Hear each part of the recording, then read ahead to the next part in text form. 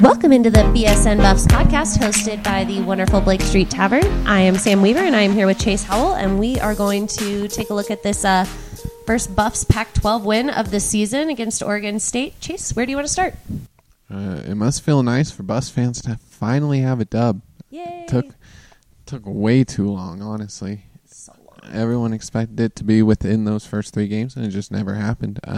And partly because the Buffs just weren't able to get it done in those first three Pac-12 games, and finally they were able to pull it out in the fourth quarter, and they actually had their best quarter of the game in that fourth quarter, so that was just really good to see. Yeah, I mean, it was really nice to see the Buffs finally close a game out like that. I mean, you have that big tackle from Leo Jackson where he basically knocks... And Nick Fisher. Sorry. Right, yes, also Nick Fisher, but knocks them out of field goal range to keep the game from going to overtime, which I thought was going to happen there for a second, and that was a little stressful. But yeah, seeing the Buffs close a game is huge. I mean, that hasn't happened in 3 weeks. So yeah, it was very cool to see, and we got to give credit to Steven Montez. I was getting texts on my phone after those first three quarters. Montez sucks, and I was like, all right, guys, you'll see. And it kind of just looks like he silenced the haters in that fourth quarter. He went 9 for 10, 4 for 4 on that last drive. Just looked pretty much perfect. And a lot of that credit also has to go to the pass protection. It looked like he had a little bit more time in that fourth quarter to make those throws, and he was just feeling himself in that fourth quarter. I think the Buffs finally came in with the attitude of, like, pardon my language here, F this, we're not going to lose anymore. And I think that was huge. I don't think they necessarily came out with that in the first half, but I think after halftime they came out and they were just like, we're not losing to teams that we are supposed to beat anymore. And that was great.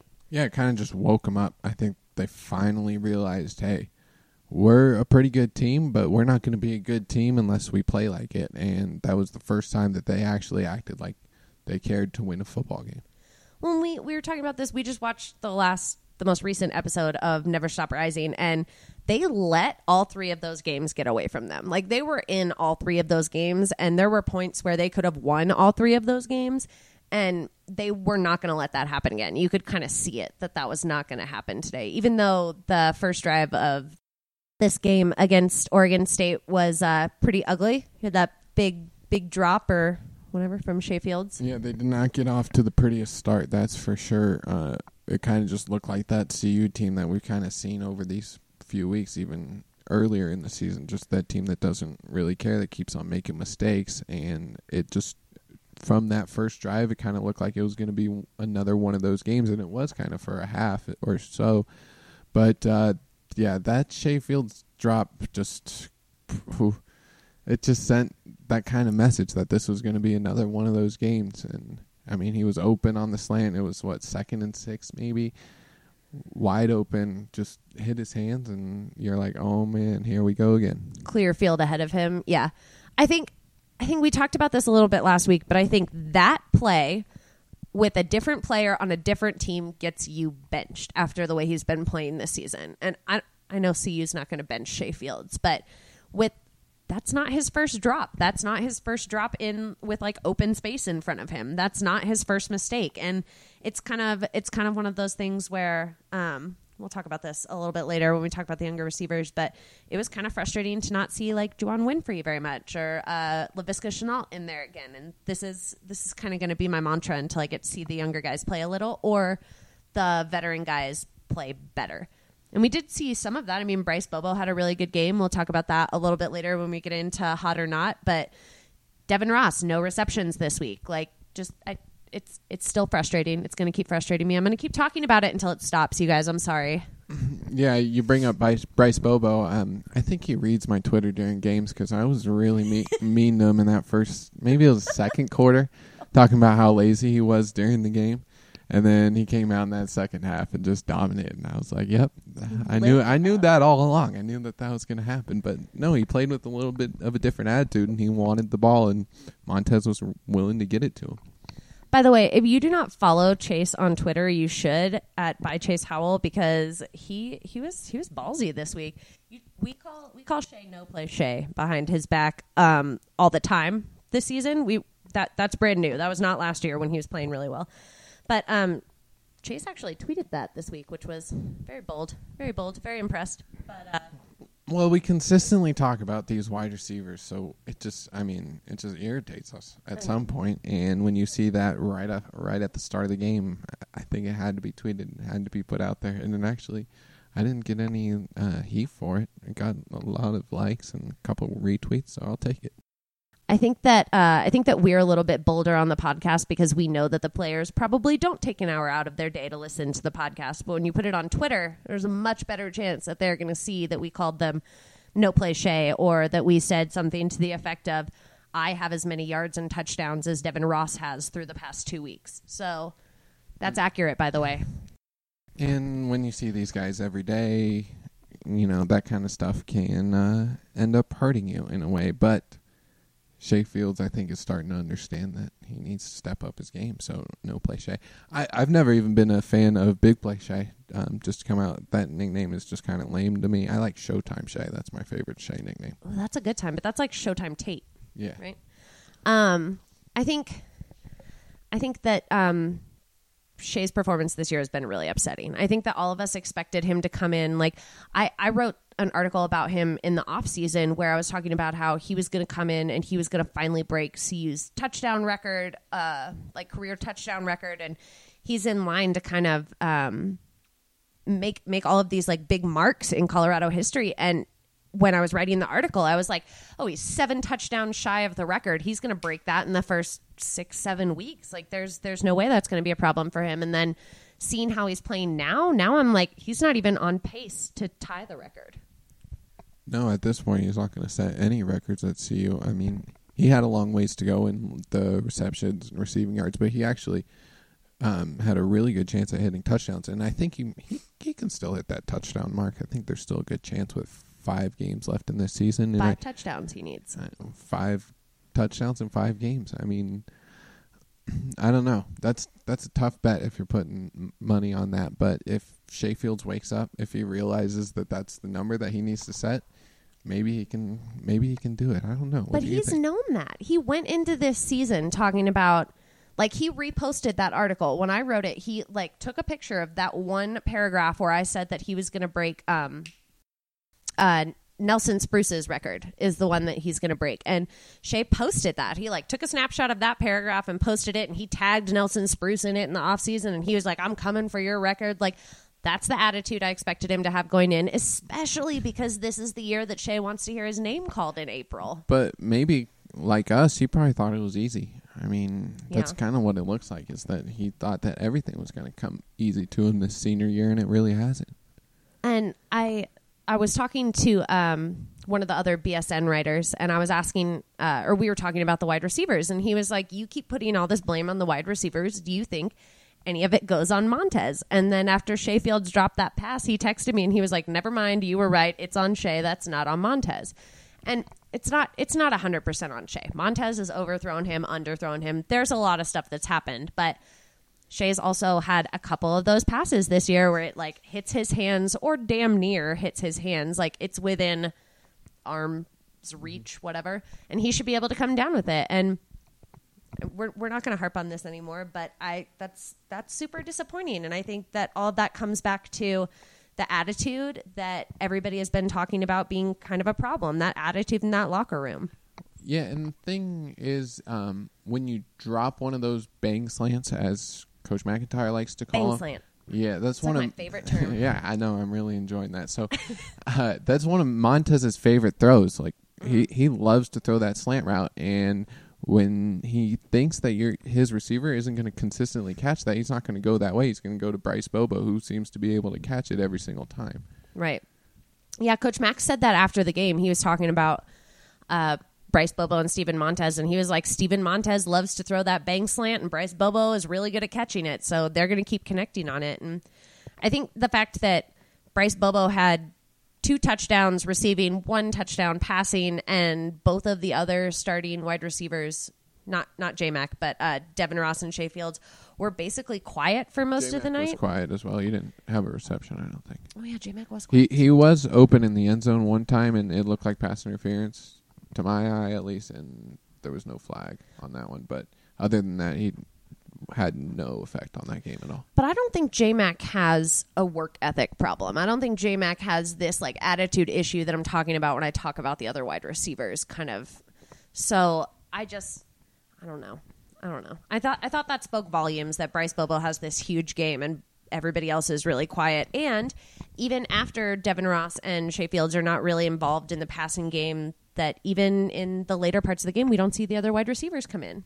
Like, what is Shea Fields going to have to do? Is he going to have to, like, hand the ball to the other team for him to get, like, sat so that Juwan Winfrey can take a couple snaps? I don't understand. I don't have the answer to that either. It doesn't make that much sense.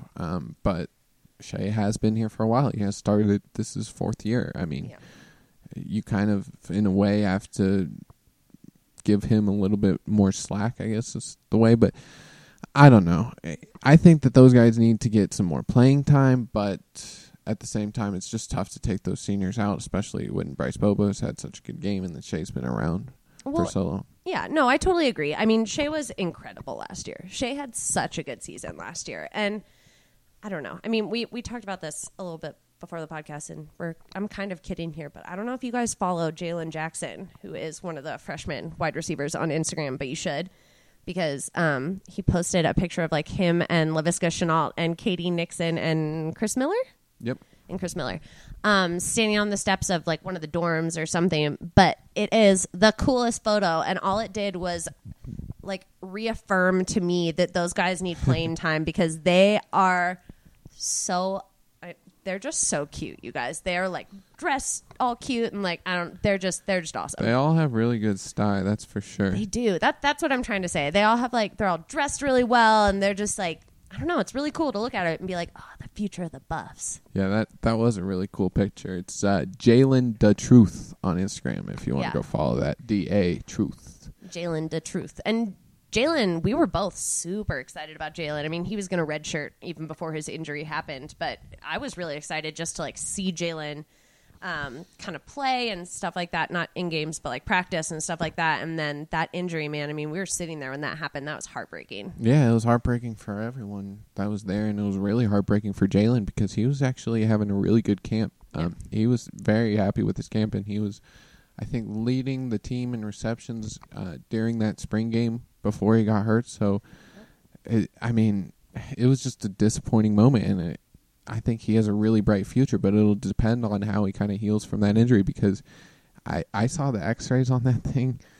It is not pretty. There are quite a few screws in his ankle, and so it will take a while for him to kind of rehab that and get back to full speed. Well, and it's back-to-back injuries for Jalen. I think that's the other really scary thing for Buffs fans and just like people in general watching him is that he's gotten hurt quite a few times. But Jalen is like the sweetest kid, and he has like this big smile, and he's just so nice. And I don't know. You don't want to see that happen to anybody, obviously, but not Jalen. And he's like so cute. And the poor kid just has the worst luck. I know. 2 ACLs on your junior and senior season of high school, and yeah, it's been a tough go around for him. So if he can pull this out, get back to fully healthy, I mean, it'll be a great story. I can't wait to write that, honestly. I'm jealous that you get to write that. But everybody has good things to say about Jalen. So, I mean, it's going to be exciting when he finally gets to suit up. But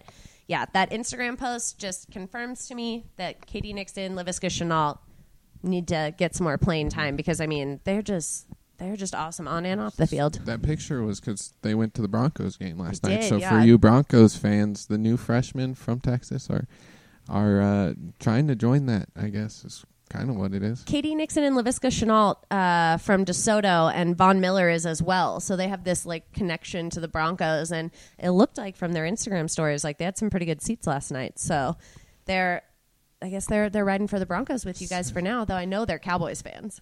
Yeah.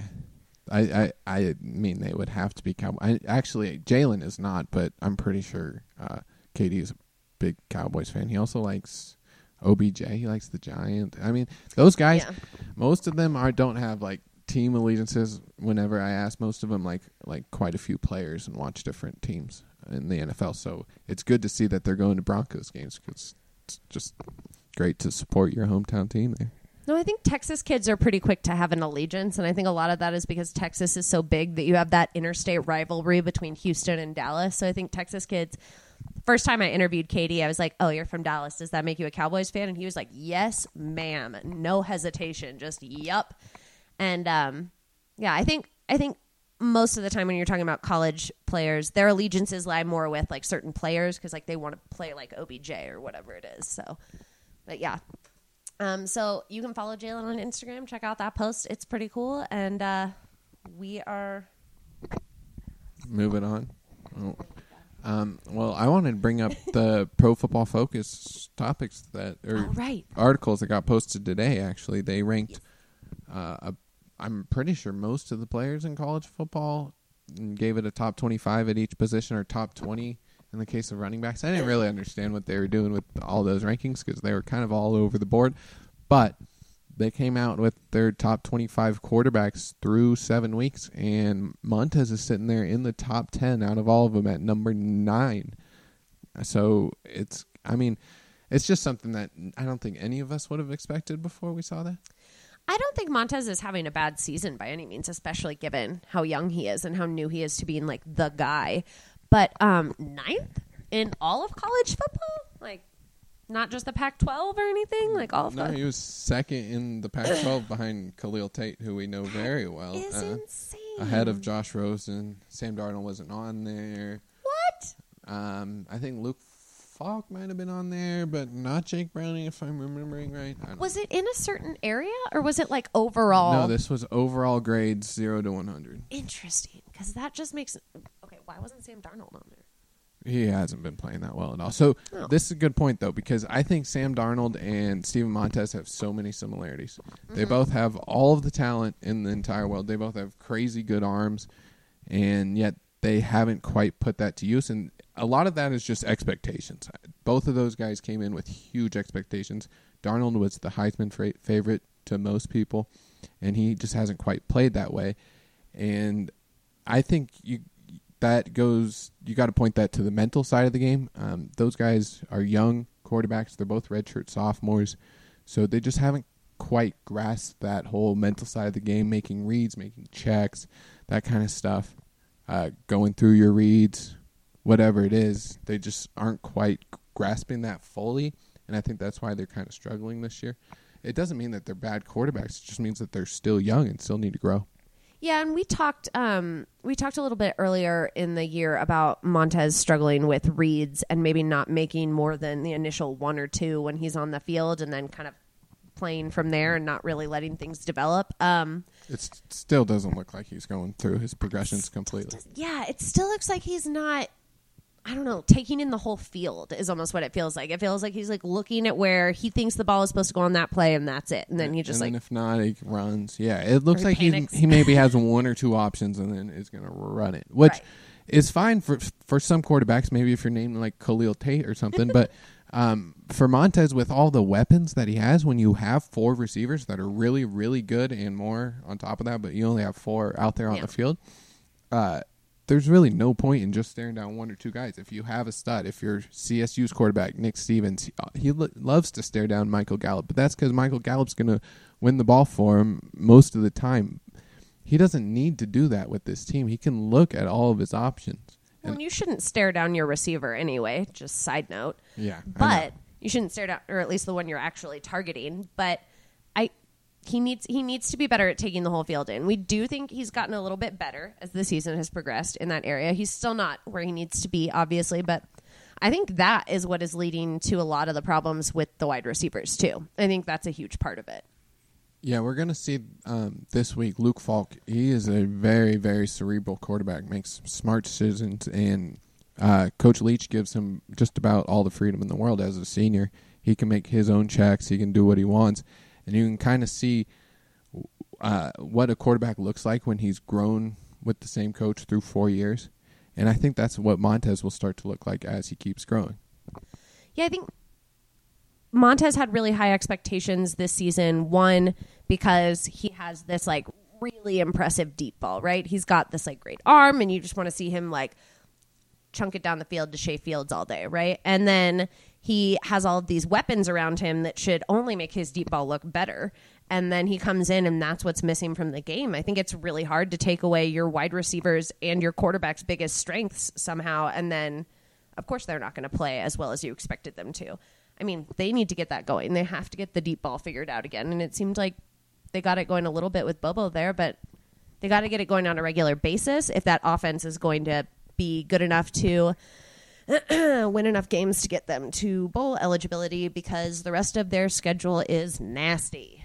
He has some really great deep ball receivers. Devin Ross could be one of the better deep ball slot receivers in college football. He caught a lot of big passes from Sefo Lufau last year, and probably I know a couple in the Oregon game from Steven Montez last year as well, but he hasn't had that same big playability. Shea Fields, as we've talked about, hasn't had that same big playability, even though we know that they have it. So it's just like at some point it's bound to happen. We're bound to see a couple big plays. Well, at some point, that's what they need to be doing in practice. Like, I don't want to see you every time I'm in a photo window, I'm in there for individual drills, so I don't see a lot.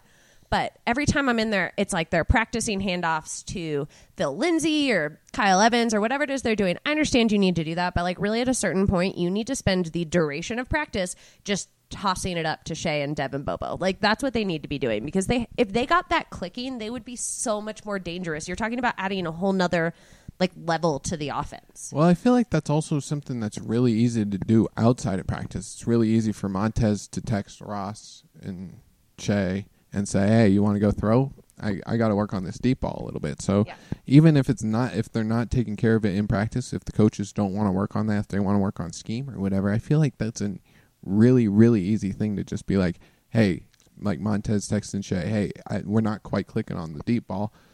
Let's go to work. Let's practice it. Well, we talked about this last week when we were talking about kind of the attitude and the fact that of 6 team captains, none of them are wide receivers, even though J-Mac and then 3 seniors in the starting wide receivers group. But this is one of those things that you guys want to win a Pac-12 championship. You guys want to make it to the NFL in April.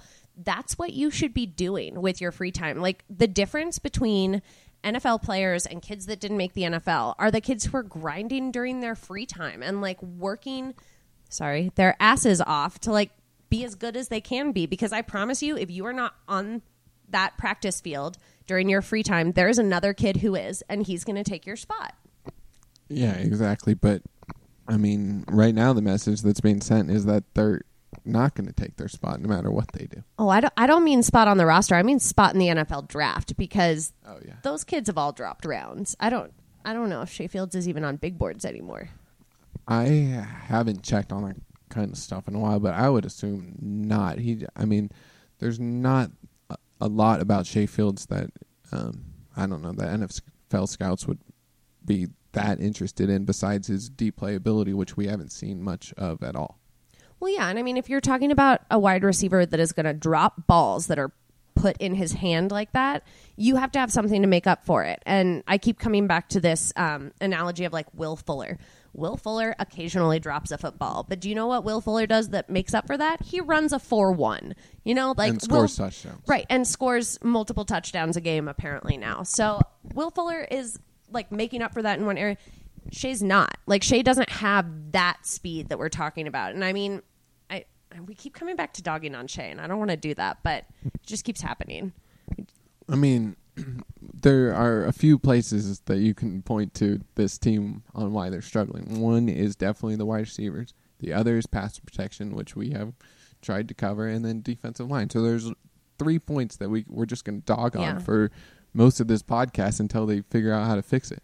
Well, and I think the reason we keep coming back to Shea is because he has been like so much the heart and soul of this receiving corps for the past few years since he committed to CU. He's been such a big part of that offense, and to see him kind of silenced over and over and over again, I think it's almost like unsettling. It's like disconcerting as a CU fan to like watch that and be like, how is one of our biggest playmakers in Colorado history? Because even if he doesn't break that touchdown record, he's going to finish right up there. So I think it's unsettling, and that's why we keep coming back to it. Let's talk about a different part of the offense for a second. Let's talk about Phil Lindsay got left off of Pro Football Focus's top 20 running backs, which is just utter nonsense. It's really bizarre. I mean, what? Yeah, was it?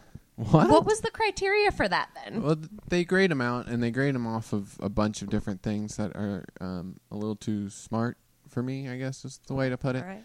But, yeah, they look at a bunch of different things. And the weird part is that Pro Football Focus loves to tweet about Phillip Lindsay. I mean, their college Twitter likes to tweet out about how he breaks a bunch of tackles all the time. And They have graphics of him all the time. Yeah, like literally once every 2 weeks. Or they've had probably one for him these past 2 weeks because he's gone off. Yeah. It's like, how did you forget about him again? And then my boy, since I'm allowed to say that, I'm a Notre Dame fan, my boy Josh Adams, he's averaging 9 yards per carry. 9. Like, running backs don't do that very often, and he also got left off the top 20 of running backs. So maybe they just have some interesting criteria. I'm not quite sure. Yeah, we don't really know what happened there, but we are offended on behalf of all CU fans that Phil Lindsay was left off that list. I think everyone has a right to be pissed off about that. So Khalil Tate was ranked above Steven Montez, Yep. You said? Yeah. Only Pac-12 quarterback that was above Steven Montez. So if we look at what Khalil Tate did to Colorado last week, not this past weekend, but the week before when Arizona was here, I feel a little bit better about that now because for a minute I was just like, wow, that defense cannot stop the run to save their lives. And now it's like, oh, the defense maybe can't stop the run, but also Khalil Tate is just a freak. He is a super freak, and he is so much fun to watch. It's a little bit more comfortable watching him shred apart a different defense. Yeah. So it was kind of nice just sitting down there Saturday night and watching him just take it to the house anytime he had open field. He finished with, I'm trying to look it up now, but it's pointless. He finished up with like 230 yards rushing, another 150 passing, 2 rushing TD. It's disgusting. He's at able 600 plus rushing yards in the past 2 games for sure. Yeah, we were talking about this before the pod. How do you not start him? Yeah, on day one. I don't know. We were talking about how hard it can be to evaluate quarterbacks because we're talking about Khalil Tate and Dawkins, Brandon Dawkins? Yeah, Brandon Dawkins. I'm not great with first names, y'all. Forgive me. But yeah, we were talking about how do you go into like a fall camp and come out saying like, yeah, this kid's the starter. And we were talking about how hard it is to evaluate quarterbacks in that situation. And I was using the example of Tom Savage and Deshaun Watson because I'm a Texans fan. And I was like, how do you come out of training camp being like, yeah, Tom Savage is clearly the answer over Deshaun Watson? And I think when you're talking about quarterbacks like Khalil Tate and Deshaun Watson, you're talking about this like it factor and this mobility that is a lot harder to demonstrate in practice than it is in a game. I think it's really hard to evaluate a quarterback in practice. There are so many different factors that they're kind of just making it easier on quarterbacks in practice. So you don't know how they would look in a real game. And then in Khalil Tate's situation, like how are you ever going to figure out that nobody's able to tackle him if you're literally not allowed to tackle him during practice or even the spring game? Yeah, you can't blitz quarterbacks. You can't get physical with receivers during practice. Like there's all of these things that basically set you up to start the quarterback that is the best at drills is what it comes down to. Like you're going to end up, until you've seen everybody in game action, you're going to start the quarterback who's the best at running drills. And I think that's a disservice to everybody. But I think it also makes sense, right? Like you don't want to just blitz your quarterback at practice and get him hurt because you're trying to see if he can run when there's like when the pocket collapses. Yeah, obviously you're not going to like allow tackling to quarterbacks because that is the most important position. So like you don't want him getting hit during practice, but it just makes it really difficult to evaluate these guys because most of the design, most of the plays are for the quarterback. They usually know what the defense is going to do because they're going up against scout or whatever. So it's just not a proper place to evaluate a quarterback. And you see that with guys like Deshaun Watson and Khalil Tate that come out of nowhere because they were just no one ever understood how good these guys are until they get into a game. I think it's really interesting. I think it's going to be interesting to watch coaches try to like gauge that moving forward because the more of these like mobile guys you see who are basically like quarterback running back hybrids at a certain point, the more of that you see, the more they're going to have to find a way to like find that in their recruits. And I guess that's going to be interesting. Yeah, and everybody kind of knew Khalil Tate was a stud just from what he did in high school, and also he played a little bit last year during his freshman season. I think he had one start, if I'm correct on that. So they kind of knew what he was able to do, but they didn't know he would be this good. I think you're right, Chase. But let's move to defensive struggles, because that was kind of our Khalil Tate segue. I thought the defense had just totally fallen apart in that Arizona game, and they struggled again this week, but it wasn't as bad. So let's kind of talk about where the defense is having problems. It's primarily along the line, to be honest, because Isaiah Oliver, obviously fantastic in the secondary. So we're missing our nose tackle this week. Javier Edwards was out. Yeah. You're exactly right on that. It's all about the defensive line. That's kind of where most of these football games are going to start. They start in the trenches, and if a team thinks that they can just dominate in the run game, they're going to have their way with you as an offense, because that's where it all starts. And as you saw this past week against Oregon State, got that run game going, and then it was really hard for CU to stop it once they threw in some passes, because they had some big passing plays, but they didn't throw the ball all that much. But every time they did, they had someone open because CU was so focused on trying to stop that run. And that's just what a good running team does to you. And when you don't have a defensive line that can stop it, it just makes it really difficult for the defense to stop the offense at all. Yeah, and I talked to Evan Worthington today, and I asked him, so when the defensive line is struggling that much to get pressure to the quarterback to stop the run, and it basically just gives their signal caller so much time, does it make your job harder? And he just kind of didn't really want to answer me, but was like, yeah, it makes our job harder, but it's still on us to go down or to go out and do our job.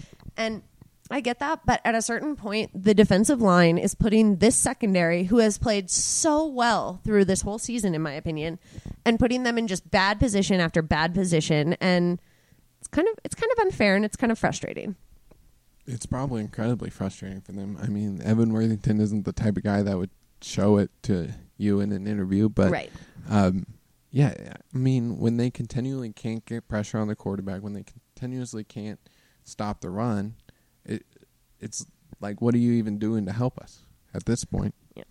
Leo Jackson had a couple of big plays. I mean, he wrapped up some people in the backfield there a couple times, but Drew Lewis is still, he did not have a great game on Saturday, but Drew Lewis is still plenty capable of being a really good player. But Javier Edwards being out was huge, and having Lyle go in there. George Frazier was in there a couple times at nose tackle, and he's like a tight end offensive lineman combo. And then Jace Frankie was in there at nose tackle again. Frankie was in there, and then Chris Malumba, maybe the weaker side of that line. So, we were talking about this last week. They don't have enough depth in that area, and they don't have enough big players in that area. And we don't think they have enough mean players in their trenches, honestly. Chase and I were talking about this the other day. We were like, they don't have enough mean players in the trenches, and that's kind of what you need when you're. Do they have many mean players at all? Other than maybe Phillip Lindsay when he plays, Jeremy Irwin, I'd probably give him that when he plays. And Phillip Lindsay is the nicest mean football player I've ever seen in my life. Both Jeremy Irwin and Phillip off the field are really nice guys, but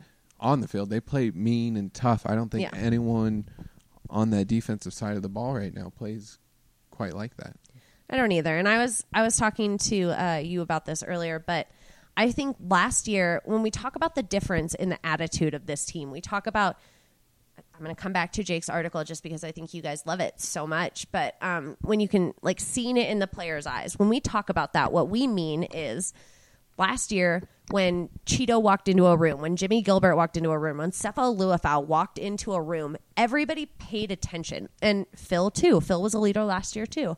And you had all these guys, Tedrick Thompson, who just were so heart and soul set on winning, and they just brought this mentality to the team and made everybody work harder and made everybody want to win so bad. And when you look at the team this year, it's Phil Lindsay.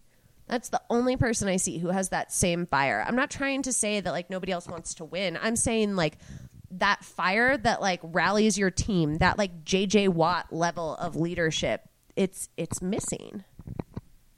Yeah, I'm sitting here trying to think of someone that kind of acts outspoken, and other than Phil, there really isn't anyone. Derek McCartney is a really good leader, but not in the same way, not a vocal leader. He leads in a different way. So Foe likes to get vocal at times, but he's not. We don't see him get into anyone's face very often. Foe's very vocal, like, in his unit. Like, Foe's very vocal in the secondary, I think. And you can see him out there on the field kind of commanding and, like, adjusting and stuff like that. But I don't think Foe is the kind of guy who's going to, like, get in the middle of a circle and, like, fire you up the way, like, I'm going to keep using J.J. Watt just because I think he's, like, the epitome of that kind of person. You know what I mean? And, like, I just think that's such an important factor to a football team. And I don't think that Phil doesn't have that. I just think that Phil can't do it alone. And I think that's what's happening. The other side of that is they don't really have a coach that is kind of that fire. Very true. Jim Leavitt had that kind of attitude. He was a fiery guy. Yeah. But now that he's gone, Shadon Brown a little bit. I'm thinking about the defense in particular. Clayton Adams, I think, has that attitude on the offensive side. But Jeffcoat definitely doesn't. Els doesn't. The defense Elliott isn't doesn't. angry. Shadon Brown maybe a little bit, but yeah, they're just not that type of get in your face, scream at you type of football guys that you see actually works in football. Well, and I think you need both types of leadership. I'm not trying to knock Derek McCartney or Foe's kind of leadership. I think that's so important too, because you have to have like a reasonable, level-headed person kind of directing things as well. But when you take away what Cheeto Bayawuzie brought to this team last year, I just think that I don't know. I just you kind of expect somebody else to step in with that fire, right? Like Cheeto leaves, so Shea Fields should have turned around and been like, "This is my senior season. This is the year I want to hear my name called in April, and I am here, and I am like bringing that exact same mentality to the team." And it doesn't have to be Shea. It's just an example. I think Shea would have been good at that, but nobody stepped into that role. And I think that's what the Buffs are missing this year. And I think that's what we keep meaning when we keep coming back to the attitude's different. They don't feel the same. The vibe on the sideline is not the same. I think that's what I've been trying to say for like 6 weeks. They're not ticked off, I think is the best way to put it. Like those guys last year, Cepho, Cheeto, Phil, obviously, they were pissed off that they had been losing for so long and they couldn't turn it around, and they were ready to finally turn it around, and they played like that. They just don't play like that anymore. Yeah, Jake and I were talking about that the other day, actually, because I came to CU last year. Was my first year here as a student, and when I came to CU, it was the year they started winning. So like I wasn't around for the year before when everybody was dogging on the team and like laughing at them and all of this stuff. And Jake and I were talking about that the other day, and he was telling me that they used to get made fun of, like on the first day of class when they said they played for the football team. Everybody just laughed at them, and it wasn't like that's crazy to me coming from a Texas culture that would never treat football players that way. But that makes me have so much more respect for that team last year and for what they did, because it really was just like heart and soul, leave it all out on the field football. And I think that's what made the Rise so special. And I think this team is capable of that. I think that's what's the most frustrating, is that it's not like they're not capable of being the same team as last year, because for the most part, they are the same team. Yeah, they lost a couple of leaders. They lost Cepho. They lost their defensive coordinator. They lost Cheeto. I get it. But this team is still capable of having that kind of mentality, and that's the most frustrating thing. Like if they didn't have any leadership on that team, I would be like, all right, well, they're going to lose and they're not going to be bowl eligible, and I get it. But this team is capable of that, and they need to turn around and they need to put it all together, because they are going to lose their bowl eligibility this year, because they are not going the way they're playing right now. They are not going to beat Utah, USC, Arizona State, Washington State. Who else? Cal. Yep. None of those games look good for the Buffs right now. 3 of them look particularly bad, and they're not allowed to lose 3 more, are they? They're allowed to lose 3 more. They're allowed to lose 3 more, but the other 2 don't look like they're going to be favorites in them. It just means that they have a little bit of a better chance. So Utah, USC, Washington State, all top 20-ish teams. 20-ish. I don't know where Utah is right now. I didn't even look at the AP poll, honestly. Utah was 20 last week. So I'm going to say 20-ish teams, all top 25. And those look like losses to me, just like right off the bat, the way all of those teams are playing, though this past weekend was kind of weird for Pac-12, but we'll talk about that.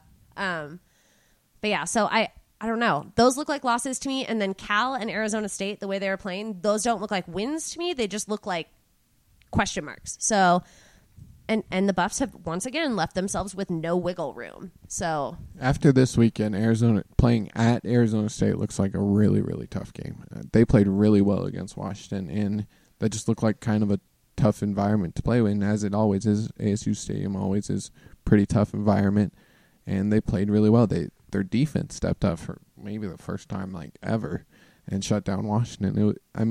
That's going to be a really tough game, and they're probably going to have to beat them to make a bowl or pull one of those Utah, USC, Washington State games right out. Yeah, they're either going to have to upset a ranked team, or they're going to have to get in that locker room, decide that they're not going to drop out of bowl eligibility, and just like play lights out for the rest of the season. That's what they have to do if they want to make a bowl. And when we're talking about this, I don't think that the Buffs losing this season and not being bowl eligible, I don't think that means the rise isn't real in Boulder. I think that means that the rise has a dip and next year's team has to come back angry. One like blip on the radar of the next 10 years if the Buffs can like keep putting it together and keep recruiting well and stuff like that. I'm not trying to say that like the team, it's just over this year if they don't make a bowl, but it's a huge step down from what they did last year. And I don't know. Well, yeah, and it's going to hurt them in recruiting a little bit, too. A lot of it. Yes, and last year they had a really good recruiting class, one of their better in the last few years, but they can't keep that up if they put up like a 5-7 season. It's going to be really difficult. It's not like they have that great of a recruiting class in place as we sit here right now, and they might even lose a couple of those guys, and by not having a winning season, they're definitely not going to gain anyone off of that. Well, and this is not one of those programs that can handle like losing season after losing season and still have good recruiting. Like the University of Texas always has good recruits because of its legacy. And we've talked about this before. Colorado doesn't have that legacy really. So, I mean, you talk about like the 90s being good and like there are a couple of other periods where the Buffs have been good, but the Buffs have never been like good for a really, really, really long time. And when they have a bad season like this and they're playing the way they're playing right now, I don't see a lot of people. The problem is like most kids remember Texas being good. Like when I was a young kid, I obviously remember Vince Young and what Texas was able to do and Colt McCoy after that. And so most kids know that Texas can be good. The problem at CU is most kids only know about that 1 year that they had last year. And before that, they were never good in their mind. Rashawn Salam. Yeah, but they don't remember Rashawn Salam. Yeah. None of them were born when he was playing, so it's just tough for them to really recruit well if they continually having bad seasons. Well, yeah, and I mean, you look at the competition for recruits, and you're just like, because like especially within the pack, you're looking at Cal and USC and Washington and all of these other schools to go to who have had better records recently, and I mean. If you want to go to college, you don't want to go to college and lose football games for 4 years. You don't want to never go to a bowl game. You don't want to not compete in your conference. Like it does a disservice, and it's like a cyclical problem. You lose, you get bad recruits, you keep losing, and the Buffs need to break that cycle. And last year it looked like they were going to do that. They were on the cusp of it, and making a bowl this year would be huge for them. And honestly, that's my expectations for the Buffs have dropped. I thought they were going to be an 8 or 9 win team this season. Now I just want them to make a bowl and like keep things from falling apart. Well, yeah, the only expectation that you can kind of have at this point is that they make a bowl, and no one's expecting them to win out, that's for sure. And no one's expecting them to probably even go above to win 3 out of the next 5 games. So, yeah, I mean, if that's the only expectation we can have is for them to make a bowl. Maybe it's all a Coach Mac strategy. You know what I mean? Like maybe Coach Mac is just like, haha, I'm hiding all of the good things until the last few games, and the Buffs are just going to come out and punch everybody in the mouth for the next 5 weeks. It's a great theory. Probably just not true, though. That's just what I want. I don't want to watch the Buffs lose. It bums me out as much as it bums you guys out. I don't want to watch that happen. But I mean, the one good thing about this, and you mentioned it a little bit, is that it will tick them off for next season. They will come out with a little bit of a different attitude if they end up not making a bowl game. If they do make a bowl game, maybe the narrative will turn around that they kind of had a good season because they finished well. But if they don't, I think they'll come back a little ticked off. And that's good because they're keeping most of their star players. I mean, they're going to lose Ross, Bobo, Fields, but they're going to hang on to Steven Montez is going to be a little bit older and wiser, and they're going to hopefully hang on to Isaiah Oliver, Drew Lewis, Evan Worthington, all these kind of playmakers. And then they get that new group of wide receivers that we're so excited about, and Kabion Ento and Juwan Winfrey and Visca and KD, and just it's going to be amazing, you guys. I'm so excited. Tony Brown, who I am very excited about. I've heard some really good things from him in practice. I keep forgetting about Tony Brown, and like, where is he going to fit in that lineup that also has Jay McIntyre coming back? It's really, I mean, it kind of sucks for KB in a way, because he was willing to redshirt this season, and then maybe next season he might not even get as much playing time as he kind of expects, because they're definitely going to start Juwan on the outside, unless they decide to move him to the slot. I'd love to see Juwan in the slot. If they move Juwan to the slot, then Visca, KB, Tony Brown will compete to play on the outside. They could also move Tony Brown to the inside as well, but I've heard that during practice so far, as he's been here, that he's been mostly on the outside. So I don't know. That's going to be a really interesting competition between 4 really good wide receivers, and then you have KD and J-Mac on the inside most likely. It's going to be so good. I haven't seen Tony Brown practicing at all the whole time I've been here. I've heard some really good things from him. It's interesting. I need to try to catch him in photo window for you guys. Let's talk a little bit about a couple other things that happened this weekend. Dante Wigley starts over Trey Udofia, and Coach McIntyre was not super clear about that today. He said that it was a decision that got made because somebody asked, was that Shadon Brown or was that you? And Mac laughed and was like, well, I make all the decisions. And especially with the defensive backs. I don't think Shadon Brown is more of like one of those assistant guys. He's not really the actual defensive backs coach, because that is all Coach Mac. He is in every single defensive backs meeting and with them for most of practice. If you guys go look at any of my photo albums from practice, Coach Mac is only ever with the defensive backs group. I have never photographed him with another group. What? Nope, that's a lie. One time he was watching the wide receivers for like a second and then went over to the DBs. That's just like, that's Coach Mac's bread and butter, and that's fine. And I don't know that he would have had that aggressive of an answer to the question had it been about another position group. Yeah. Like if somebody had been like, oh, did you make this decision about the offensive lineman? He probably would have been like, no. But with the DBs, he was like, yes. Absolutely. So, those are my guys. 1,000%. That is my area. So he said Trey's played well. Dante's played well. It may just have been that Trey Udofia was still dealing with a little bit of an ankle injury, and they were just like better safe than sorry kind of thing. They did have him in on special teams, and they did say that, or Coach Mac did say, we can have Trey in there at a moment's notice, and he like snapped. And I guess that's fair, but I think Trey's played better than Dante. I think Dante has been very good in the like stead of Trey Udofia during his injury, but I think Trey's been better overall. Yeah, Trey has made more big plays, it seems like, and that's kind of what you want out of your cornerbacks. You want them to force turnovers. You want them to make big plays. That's basically their job. I don't think Wigley's played bad at all, though. I think he's looked pretty good. He got burned a couple times this week, but that happens. That's like part of the position. Yeah, so, I mean, I don't know. He's young. He's going to get better. I would play Udofia if I'm the coach. Me too, yeah. But, yeah, I think it's good that we see that they have another cornerback option that they kind of like there, because I mentioned it at the start of the season that I was kind of surprised that we only saw Udofia and Oliver out there for like the first 3 games. Yeah, I think you're right. I think the depth thing is important. I think you can kind of maybe give Isaiah Oliver a chance to breathe, or Dante or Trey. You can kind of rotate them out. Coach Mac said they have been splitting snaps like dead down the middle during practice. Dante Wigley and Trey Udofia have. So, I mean, that's good. You have 2 players that you trust at that position. That's a good problem to have. Maybe one of them can learn to play on the defensive line. Maybe one of them could just Can shift. any of them blitz the quarterback? Yeah, can anybody? Can any of you listening blitz the quarterback? We are taking applications, guys.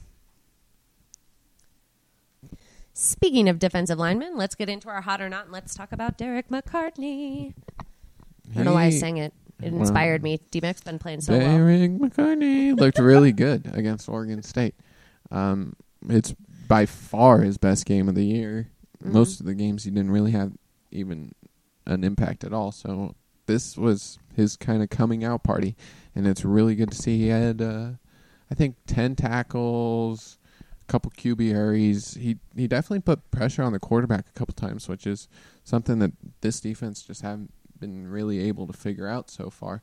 So maybe, just maybe, he's starting to get a little bit healthier now. He's starting to be a little bit more mobile out there, and he's starting to make some plays like the Derek McCartney that we know and love so much. Yeah, I think Derek McCartney, like you said, he's finally getting his confidence back, his burst back from that ACL. And I think that's great. And I think he will definitely help to shore up part of that line. But, man, that is ugly in a lot of ways over there. It's kind of bumming me out. But let's talk a little bit about Evan Worthington, who was nominated for Pac-12 Player of the Week this week. He had an interception. He had 12 tackles. So many tackles. I couldn't remember exactly how many. 12. That's just insane for a safety, honestly. I couldn't believe that when I'm looking at the stat sheet. Well, like, I was watching him just rack it up, and then when I looked it up right at the end of the game, I knew he'd be, like, right around 10, and I look at the end, and I'm like, oh, my God, 12 tackles for a safety. It's insane, but it also means that the running back got to the second level way too many times. Yeah, it means that the defensive line was basically just parting the sea to, like, let people through, and the DBs had to do all of the work.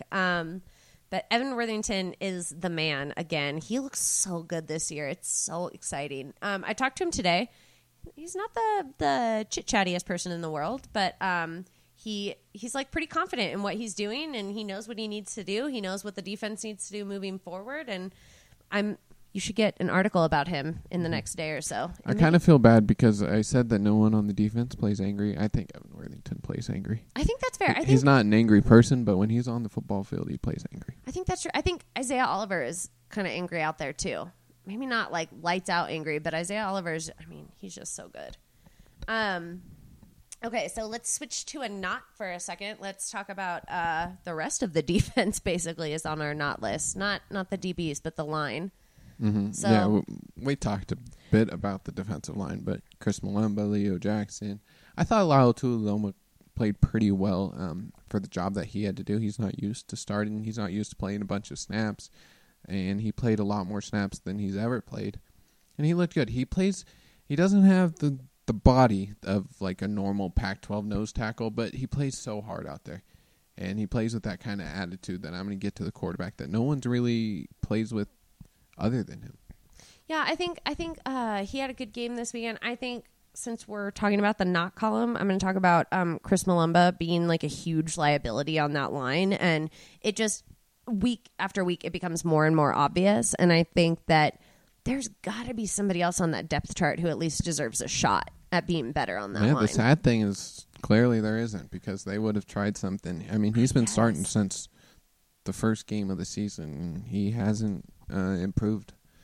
Well, I guess he's improved, but he just hasn't given you any reason to believe that he is a starting defensive lineman in the Pac-12.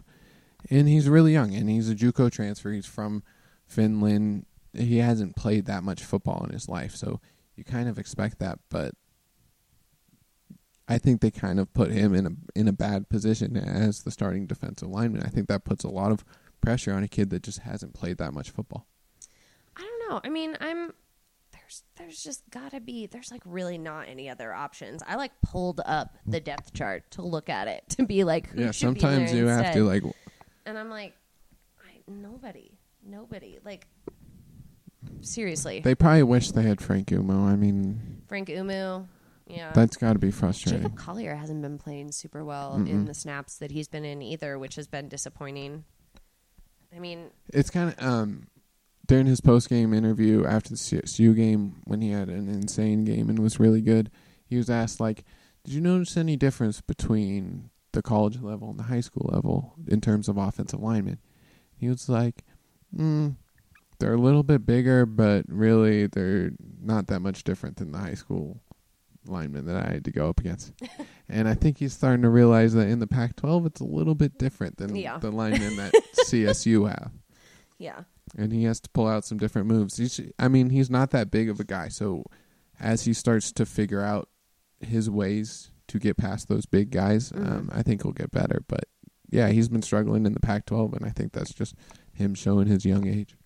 All right. Another position group this week, not a specific player necessarily, but another position group on our not list this week, the right tackle position, not left tackle. We switched it. Okay. So talk a little bit about that, Chase. We saw some Isaac Miller. Yeah, they clearly haven't found their guy at right tackle, which is a serious issue after 7 games into the season.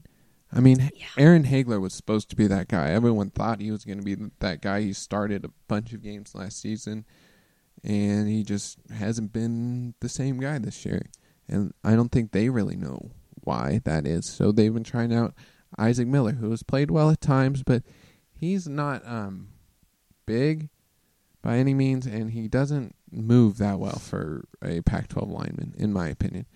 So he's definitely been struggling. They tried Hagler, they tried Miller this past game, they tried Kaiser earlier in the season. We haven't gotten to see that much Josh Kaiser of late, but it's just a position that they can't quite figure out right now. And talk about a big hole on your line when you're talking about a relatively young quarterback trying to figure everything out, basically. It's huge. Right, and it's the big reason why they can't pass protect very well. I mean, how many times does someone just come free up that right side of the line, whether it's Tim Lynott sometimes or most of the time it's that right tackle. It's them flying around the right tackle and getting a shot on Steven Montez. Well, and then he has to scramble.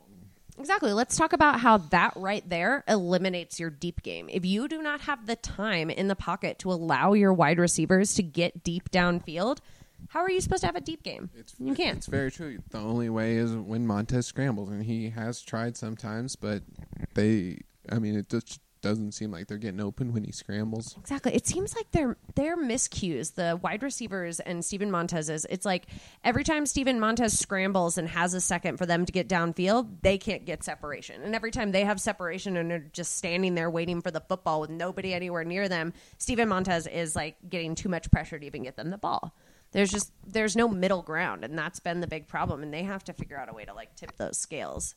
And I think that all starts at finding a right tackle that works. And I think, in my opinion, it has to be Aaron Hagler to be that guy, because he was supposed to be the guy. And as a redshirt freshman last year, he played pretty well. And then this year as a redshirt sophomore has not looked the same, and he's supposed to be that guy. I don't care who it is. I agree with you. I think that Hagler is pretty much the most obvious candidate for that position, but they just have to figure it out, because it's not fair to Steven Montez, and it's not fair to Shea Fields, and it's not fair to Devin Ross. Or Phillip Lindsay, because they love running up the left Phillip side. Lindsay, that's so true. Is that what we're going to talk about next, is Jeremy Irwin on the hot list? We can talk about Jeremy Irwin on the hot list. The Buffs love to run to the left side of their line, and there's a big reason for that, and his name is Jeremy Irwin. He's been very good since coming back from his suspension. Graded out as the top, I think it was offensive lineman in the Pac-12 last week. Okay. I don't know what his grade was this week, but on that list that we were talking about, I think they did top 20 for the tackles, and he was tied for 19th. Why did they switch from top 20 to top 25? That just confuses me. They top.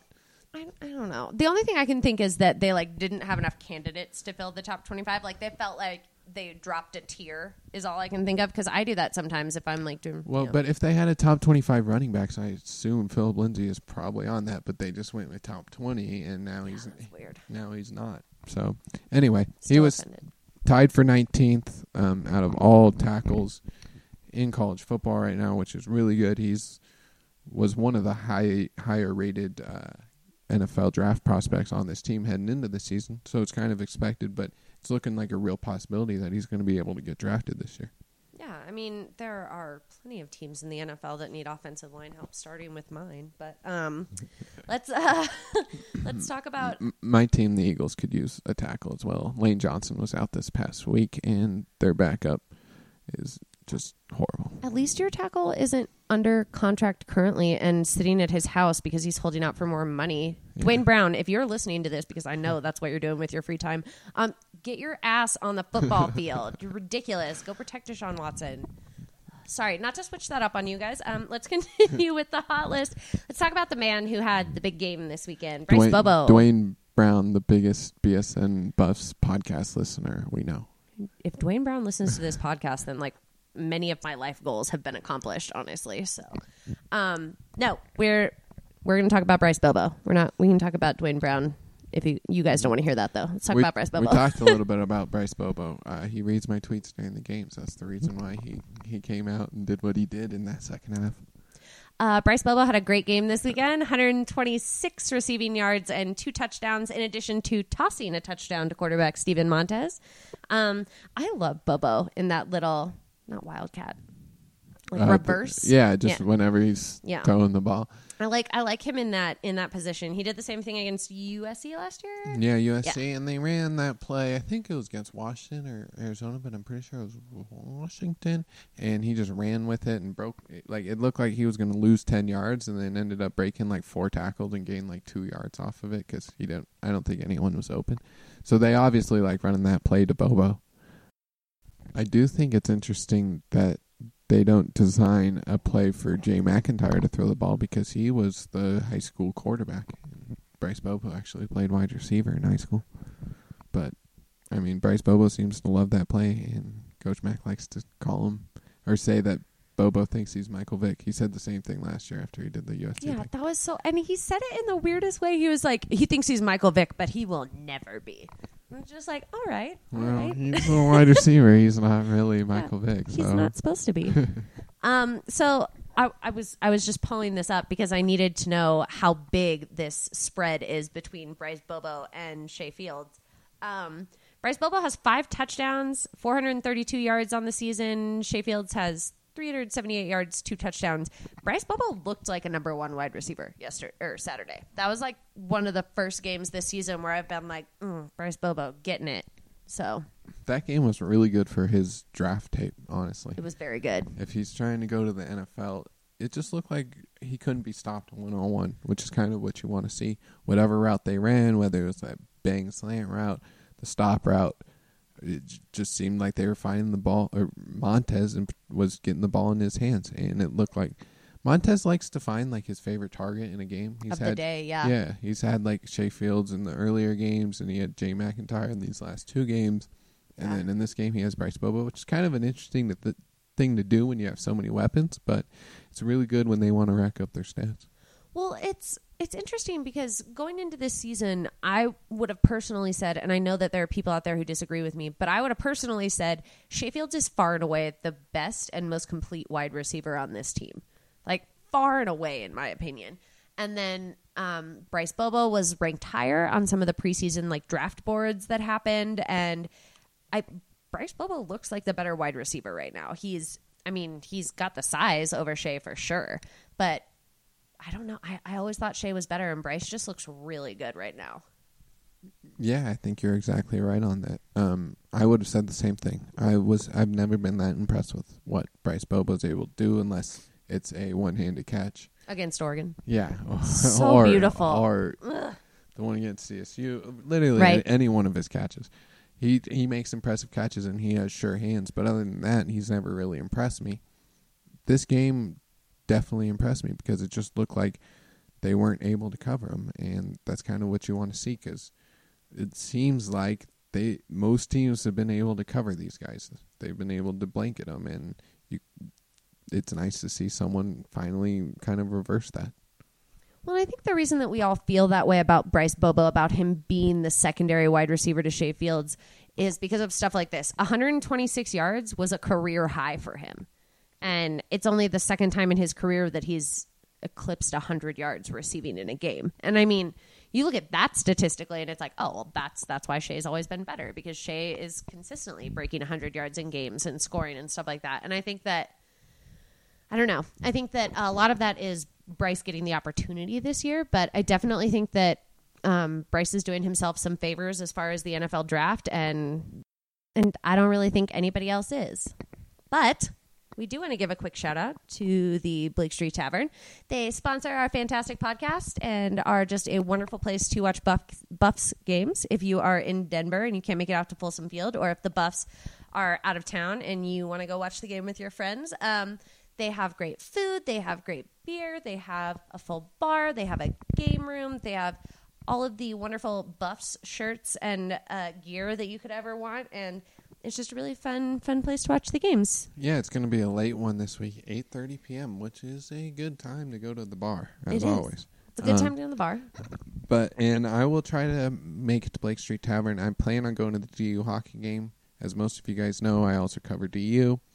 They play this week at home, both on Friday and Saturday, so I plan on going to both their games.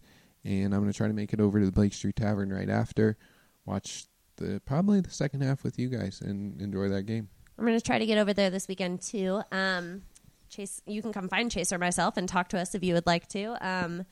We love talking football with you guys, so feel free to... Oh, and basketball, by the way. Basketball season about to start. Chase and I are Media going to Day be... on Wednesday. Let's go. Hey, Chase and I are going to be on that beat for you again. Basketball this year, Media Day for the Buffs men's basketball and women's basketball teams is on Wednesday. Yeah, so we apologize for the lack of coverage, but if you haven't noticed, it's just me and Sam that do pretty much everything, so it's tough enough for us to cover football as it is, but we're going to pick up on the basketball coverage, and we'll definitely be, we'll be there on Wednesday. We're going to figure it out. We're going to...